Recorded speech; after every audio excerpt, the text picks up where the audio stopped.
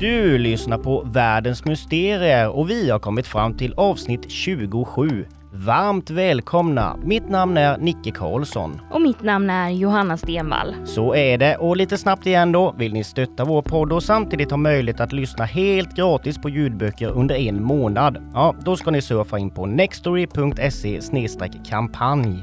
Där fyller ni sedan i koden mysterier. Och du Nicke, vi har nu över 100 000 nedladdningar, helt otroligt. Sjukt roligt, vi tackar alla er fantastiska lyssnare som peppar, tipsar och lyssnar på vår podd. Men nu Johanna, ska du berätta om ett hemskt mord på en ung kvinna har jag förstått. Ja, det stämmer och mitt fall är riktigt hemskt. Det utspelar sig dessutom i Ohio som ditt fall förra veckan till en viss del i alla fall gjorde. Och även den man som jag ska prata om tror man eventuellt kan vara en seriemördare, men i mitt fall så är det inte riktigt lika självklart som det var i ditt. Jag tyckte själv i alla fall att mitt fall förra veckan var väldigt spännande, så jag kommer förmodligen att tycka samma sak om dagens avsnitt. Ska vi köra? Ja, nu är det dags, men var beredda bara för detta är ganska hemskt.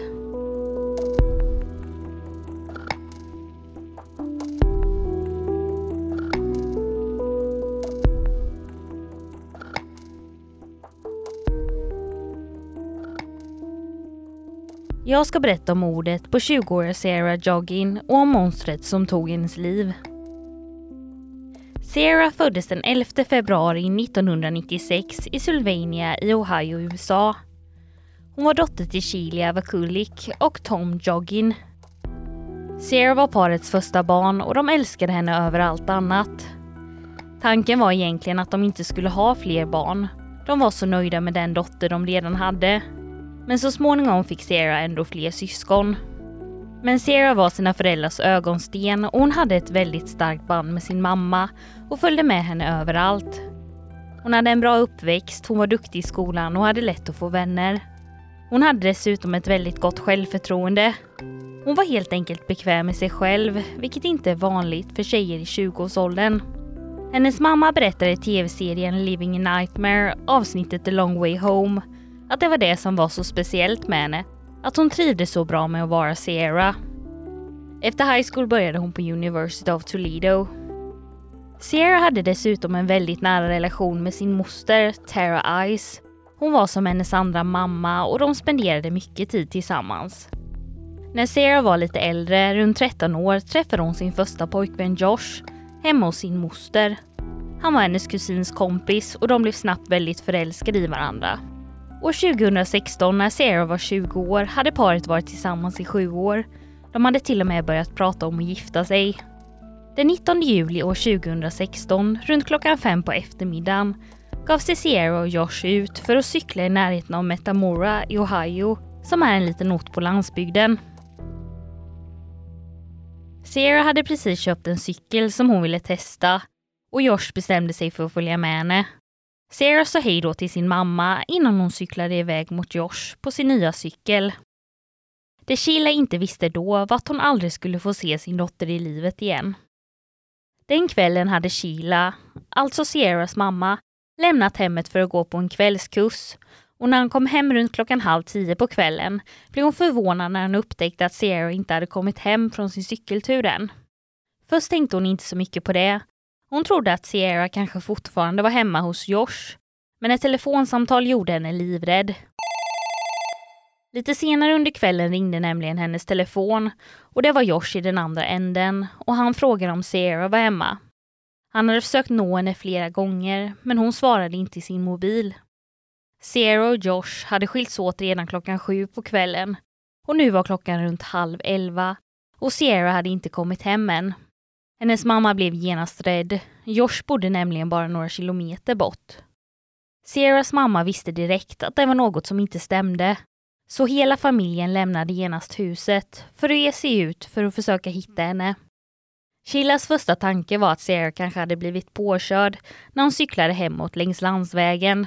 Det var ofta tunga fordon och maskiner som körde där. Kanske låg hon i ett dike och var skadad utan någon möjlighet att nå någon för att få hjälp. Familjen gjorde allt för att hitta henne. Förutom att ge sig ut och leta kontaktade de alla närliggande sjukhus och alla hennes vänner för att se om någon av dem visste var hon befann sig någonstans. Men ingen av dem hade någon aning om var hon var och hon fanns inte på något av sjukhusen.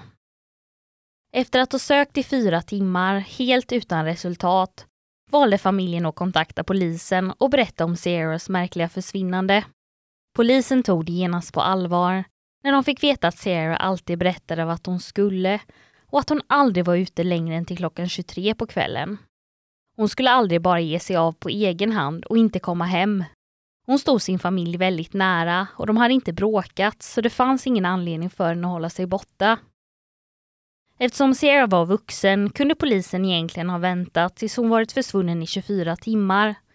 Men eftersom hon inte hade någon historia av att försvinna satte de igång med sökinsatsen direkt.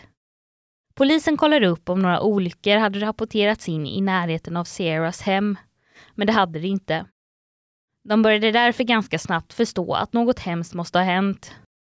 Polisen letade i diken och på majsfälten längs den väg hon borde ha cyklat. Varje minut som gick var såklart en plåga för hennes familj och de kände alla en fruktansvärd oro och rädsla för vad som kunde ha hänt med Sierra.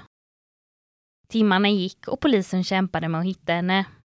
När Sierra varit försvunnen i 5 timmar fick en polis som var ute och körde längs med väg 6 se att det såg ut som att delar av ett majsfält hade mejats ner.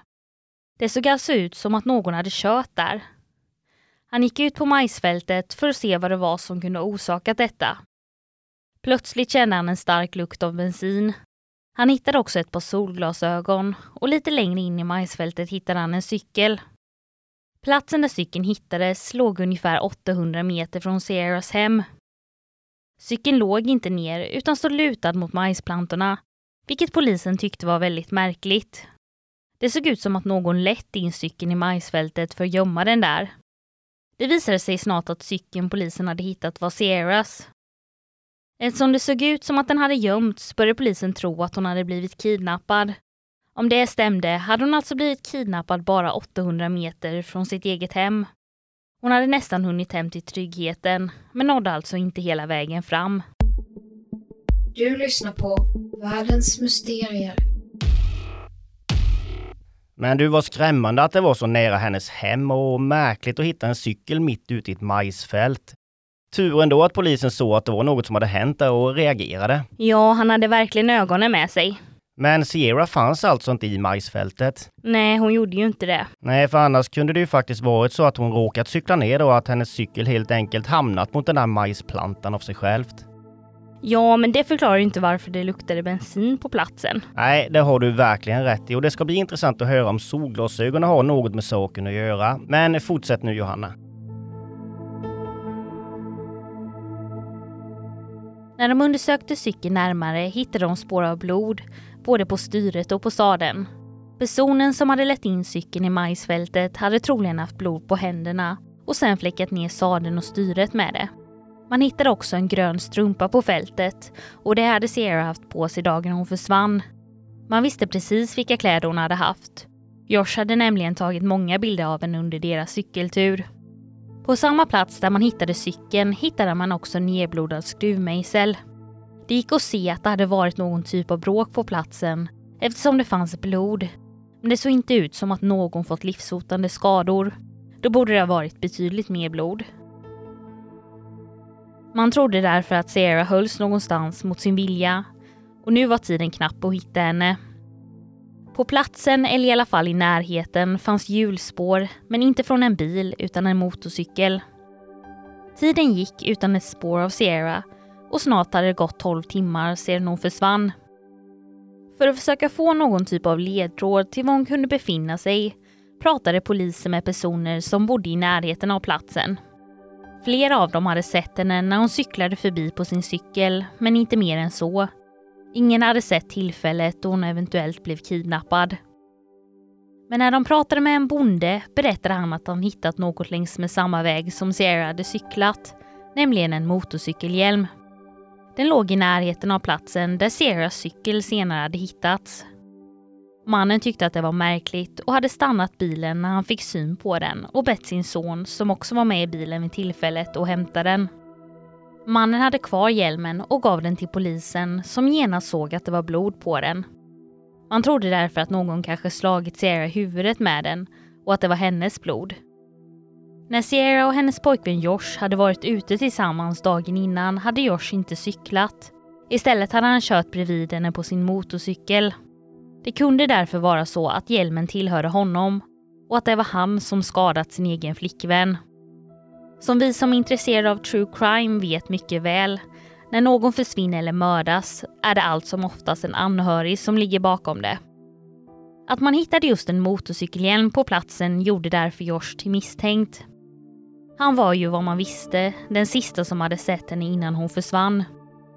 Polisen fick tillstånd att söka igenom Josh hem. De genomsökte hans rum men hittade inget speciellt. Men de tog ändå med sig de kläder han skulle haft dagen som Sierra försvann för att se om det fanns blodspår på dem. Utanför huset stod hans motorcykel som undersöktes grundligt. Men det fanns inget blod på den och inte heller några som helst skador. Det fanns helt enkelt inga bevis som tydde på att den eventuellt använts för att kidnappa Sierra. De hittade även hans motorcykelhjälm. Josh var dessutom väldigt samarbetsvillig. Han hade också en pickup som undersöktes noggrant. Man tänkte att den eventuellt kunde användas för att flytta hennes döda kropp. Plötsligt fick man syn på något som såg ut att vara en overall och den hade stora fläckar på sig. Vid närmare titt såg det ut som det kunde vara blod. Polisen frågade såklart Josh om detta, men han menade att fläckarna hade hamnat där när han varit ute och jagat. Blodet skulle ha kommit från ett rådjur. Utredarna tog direkt hand om overallen och skickade den på analys för att se om Josh talade sanning. Det verkade märkligt att hans flickvän var försvunnen och att de efter det hittade en blodig overall i en bil som det fanns gott om plats att frakta en kropp i. När resultatet kom tillbaka visade sig dock att blodet faktiskt kom från ett djur och att det var omöjligt att det tillhörde Joshs försvunna flickvän. Trots att man visste att han talade sanning om blodet höll de ett förhör med Josh, men polisen kunde ganska snabbt konstatera att han var oskyldig och att han verkligen älskade sin flickvän. Det måste ha varit en extremt tuff tid för Josh att vara orolig för sin flickvän och undra var hon var och vad som hänt med henne samtidigt som han misstänktes för hennes mord, när han själv dessutom visste att han var helt oskyldig. Det måste ha varit frustrerande, för jag kan tänka mig att han inte ville slösa tid på att sitta i förhör utan vara ute och leta efter henne. I tv-serien Living a Nightmare, avsnittet The Long Way Home, säger Josh Kolansky själv att han aldrig någonsin skulle ha skadat henne. Till en början hade han varit arg över att han blev förhörd och misstänkt, men han förstod att de behövde undersöka honom för att kunna avskriva honom från utredningen. Han berättade att de försökte hjälpa polisen på alla sätt han kunde. Han dolde inget för dem. De fick hans telefon och han berättade allt om timmarna de spenderat tillsammans. Idag känner han en enorm skuld över det som hände för att han inte följde henne hem den dagen. Men hon hade insisterat på att hon klarade att cykla den sista biten själv, så han hade inte tjatat utan åkt hem till sig. Detta är något som han fortfarande tänker på nästan varje dag. Hade han bara följt henne hem den dagen så hade det som hände troligtvis aldrig hänt. Eftersom man nu kunnat avskriva Josh från utredningen behövde polisen börja om från ruta 1 igen och hitta en ny misstänkt. De trodde att Sierra fortfarande kunde vara vid liv, men timmarna gick och de behövde agera snabbt. Ju längre tid det går, desto mer minskar chansen att man ska hitta ett kidnappningsoffer vid liv. Eftersom man nu behövde börja om på ruta 1 igen arrangerades ytterligare en sökinsats där hundratals personer var ute och letade. Även Josh var med och han fick syn på något märkligt i närheten av brottsplatsen. Han såg en stor vit skåpbil som körde lite konstigt. Den saktade in för att plötsligt börja köra snabbare igen. Han tyckte att den verkade misstänkt trots att så många var ute och letade efter Sierra. Den kunde lika gärna vara involverad i sökandet efter henne, men han valde att köra efter den en bit för att se var den tog vägen någonstans. Men föraren i bilen verkade inse att den var förföljd och gasade plötsligt iväg för att skaka av sig Josh som låg bakom. Josh hann inte ifatt, men han hann se delar av nummerskylten och valde att genast kontakta polisen. Nästan direkt kunde de hitta vem som ägde fordonet och det tillhörde en kvinna. Hon hade varit rädd för hon trodde att någon försökte få henne att köra av vägen och det var därför hon sen hade kört iväg så snabbt. Kvinnan kunde nästan omgående avskrivas från utredningen. Tiden gick och Sierra hade snart varit försvunnen i 2 dygn. Trots det fanns det fortfarande hopp om att hon skulle hittas vid liv. Nu fokuserade polisen på vilka dömda sexbrottslingar som fanns i närområdet och även personer som begått grova brott. Kanske hade Sierra haft oturen att träffa på någon av dem. Efter att ha sökt i registren fick de fram en man som hette James Dean Worley som kunde vara intressant för utredningen. Polisen blev chockade när de läste vad han hade dömts för tidigare, nämligen försök till kidnappning av en kvinna som även hon hade varit ute och cyklat. Detta var den 4 juli år 1990 i en mindre stad som låg en bit utanför Toledo.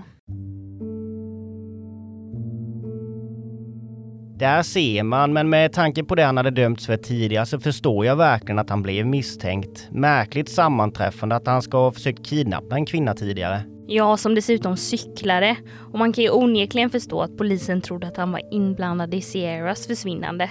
Ja, en bättre misstänkt måste ha varit svårt att hitta. Kvinnan han överfallit hette Robin Gardner. Hon var alltså ute och cyklade längs med en landsväg den dagen. Efter en stund när hon cyklat längs de vackra vyerna av böljande fält ska hon ha hört hur en bil närmade sig henne bakifrån. Hon trodde att bilen skulle köra förbi, men istället körde den in i henne och hennes cykel. Kollisionen fick henne att ramla av och hamna i diket. James, som alltså hade kört på henne, ska ha stannat sin bil, klivit ur och frågat hur det var med henne. Hon mådde ganska bra och trodde att det helt enkelt hade varit en olycka. Att han kanske inte hade sett henne. Trots att hon var chockad av det som precis hade inträffat mådde hon ändå bra. Men plötsligt tog James fram en skruvmejsel och slog med den mot hennes hals. Han ska även ha sagt, gör som jag säger, annars dödar jag dig. Jag menar allvar. Han försökte sen få in henne i sin bil, men hon kämpade emot. Hon tänkte inte göra det enkelt för honom. Hon förstod att om han körde iväg med henne i sin bil skulle hon snart vara död. Men plötsligt fick Robin syn på en motorcykel lite längre bort på vägen som kom emot dem. Hon tog i med alla sina krafter och lyckades komma bort och sprang mot personen som satt på motorcykeln och bad om hjälp.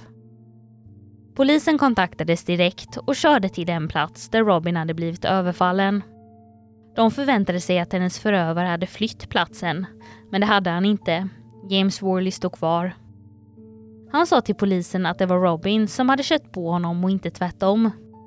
Han menar att han tagit tag i henne för att hon inte skulle fly från platsen innan polisen kom.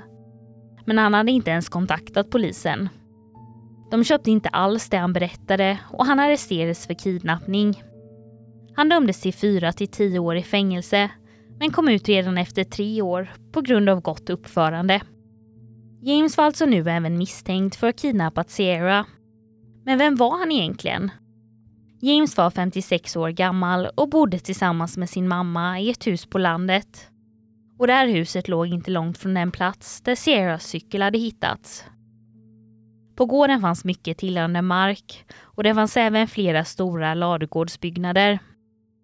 Polisen valde att åka dit för att fråga honom om Sierras försvinnande. Polisen berättade att de var där på grund av försvinnandet och att de ville prata med personer i området för att se om någon eventuellt visste mer om det inträffade.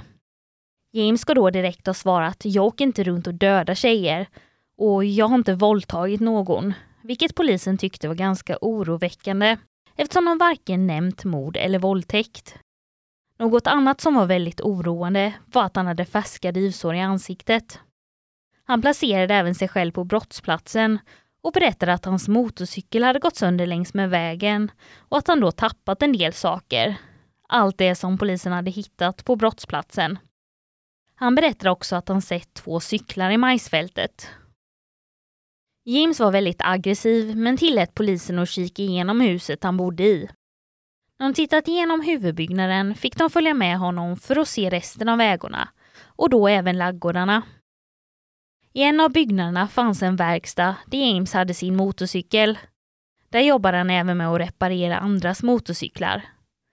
Polisen märkte att James blev mer orolig ju längre polisen var där. Och när de kom in i en av laggårdarna märkte de att han blev väldigt spänd. De anade att något inte var som det skulle där inne. Plötsligt fick poliserna syn på en ganska dold dörr i en vägg. och innanför den fanns ett rum. Bakom några höbalar hittade de en stor grön låda i trä som var inlindad i hönsnät. I lådan hittade de bland annat flera par trosor och bikinitrosor som låg i plastpåsar. När han blev tillfrågad om varför han hade dem sa han att det var flickvänsaker. Han blev extremt arg när de rotade i lådan. Polisen tyckte att det var väldigt märkligt att han ens hade lådan och att den var gömd under höbalar. Varför skulle han vilja gömma det som han förklarade som flickvänsaker? Worley hade dessutom sagt att trosorna var nya och att det var saker som han gav till sina flickvänner. Men ett par lila trosor hade stora fläckar av blod i sig. Polisen kände därför ganska snabbt att de hade hittat rätt man och tog in honom på förhör. Under förhöret förklarade James att han hade planer på att bygga en porrstudio i ladan. När de tog upp Sierra menade han att han inte visste vem hon var och att han aldrig någonsin hade träffat henne. Han blev väldigt arg och menade att han aldrig skulle skada en tjej och att han absolut inte var inblandad i hennes bortförande. Polisen var ändå säkra på att de hade rätt man. Sierras mamma hade inte hört något från polisen på ett tag och hon var fruktansvärt ledsen, rädd och orolig. Men plötsligt fick hon ett samtal där de berättade att de hade arresterat James Worley. Under tiden han var inne på förhör fortsatte man att titta i byggnaden. När man tog ut allt innehåll i lådan hittade man även sexleksaker och bakom en skiva plywood fanns en madrass. Det såg ut som att han hade byggt rummet för att ta dit en ung tjej och utsätta henne för hemska saker. Men när polisen flyttat på alla höbalar fick de en chock. Under dem i golvet fanns en skiva plywood med lufthål i. Utrymmet var tillräckligt stort för att en människa skulle få plats där. När man flyttat skivan såg man att det fanns en frysbox under den. Frysboxen hade sänkts ner i marken. Alla var på helspänn när frysboxen skulle öppnas. Men när de lyft på locket kunde de se att den var tom. Sierra fanns alltså inte där, men det fanns såklart en möjlighet att hon hade förvarats där tidigare, men att hon sen hade flyttats till en annan plats. Frysboxen luktade dessutom starkt av blekmedel, som att någon hade försökt rengöra den. Man förstod ganska snabbt att något hemskt måste ha hänt där, och frysboxen testade dessutom positivt för blod.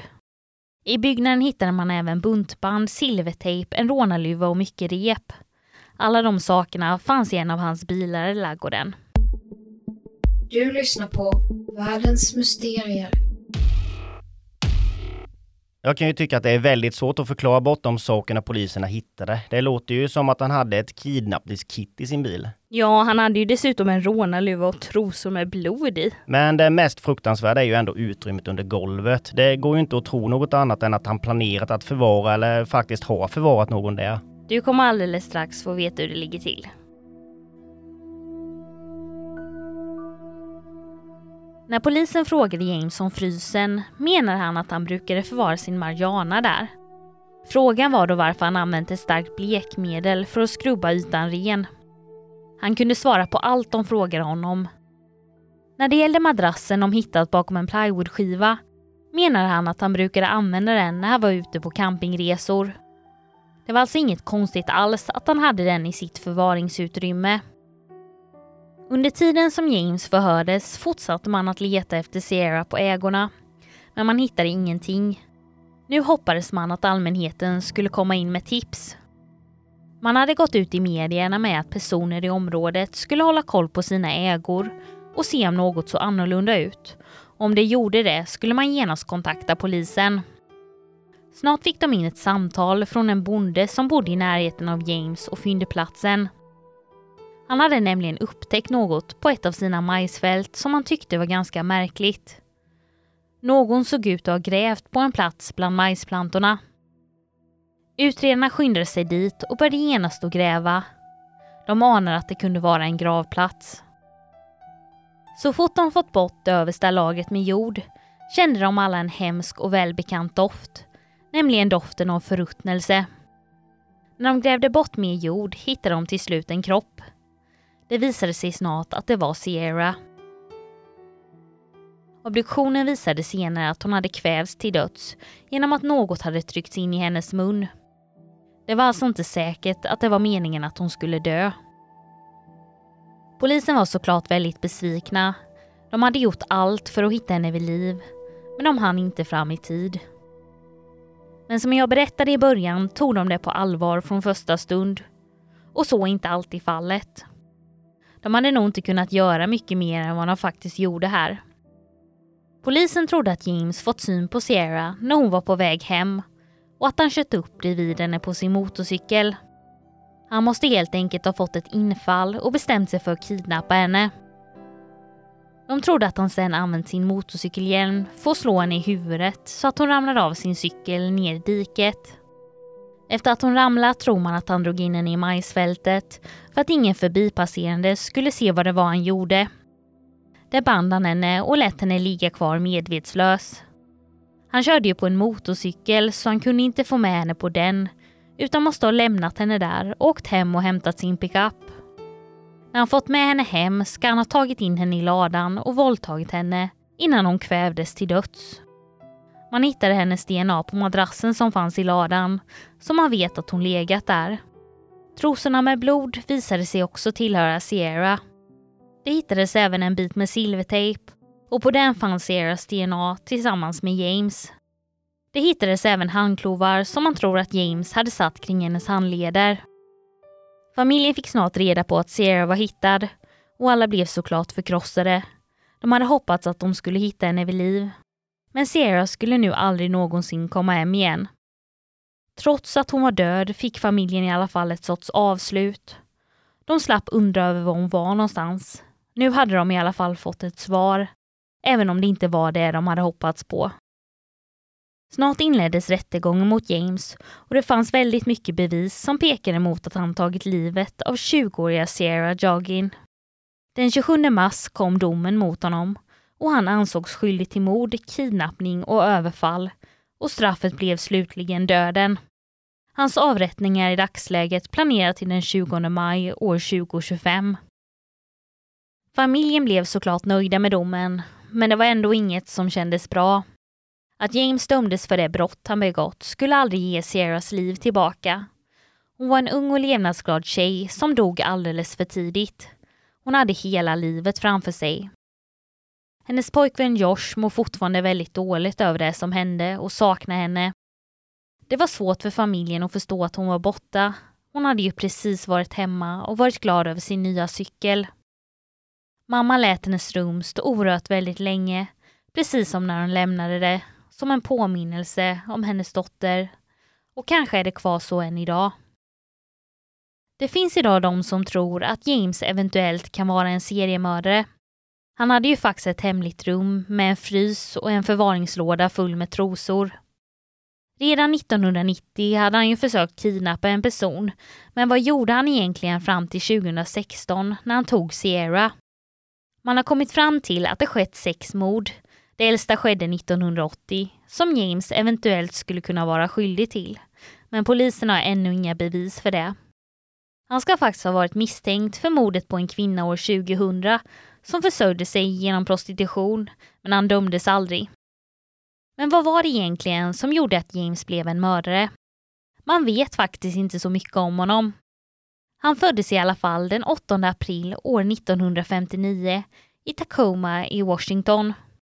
Han gick ut skolan med dåliga betyg och förklarade dem med att han började röka marijuana när han var 14 år. Och detta var något som han gjorde nästan varje dag efter det.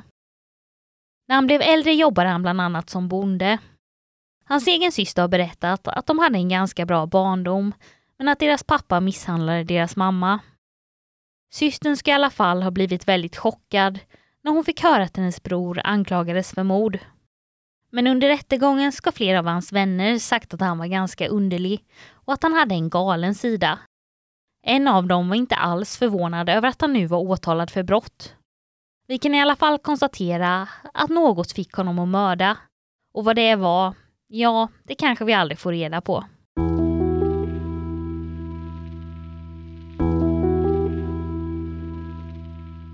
Tror du att James kan vara en seriemördare, Nicke? Ja, det tror jag faktiskt. Det finns ju många olösta mord där ute och jag kan tänka mig att han faktiskt är skyldig till några av dem. Men du då? Ja, men det tror jag absolut. Han hade ju dessutom ett dödsrum hemma och jag tror tyvärr att fler kvinnor mött döden där. Han verkar ju vara en hemsk man. Och att han inte skulle ha försökt kidnappa någon mer under de 26 år som man inte vet så mycket om, det tror jag inte är troligt. Nej, det måste ju finnas fler som har fallit offer för hans ondska, det är jag helt säker på. Synd att en sån man fick gå fri i samhället. Ja, jag håller med dig, och Sierra dog ju tyvärr en fruktansvärd död alldeles för tidigt. Detta var i alla fall dagens avsnitt och vi ses igen nästa vecka. Då är det din tur att bjuda på ännu en mystisk historia, Nicke. Ja, vi heter ju inte Världens mysterier för inget. Det får ni absolut inte missa alltså. Missa inte heller att gå in på nextory.se/kampanj. Där skriver ni koden mysterier och kan på så sätt lyssna på väldigt många ljudböcker helt gratis och utan bindningstid i en hel månad.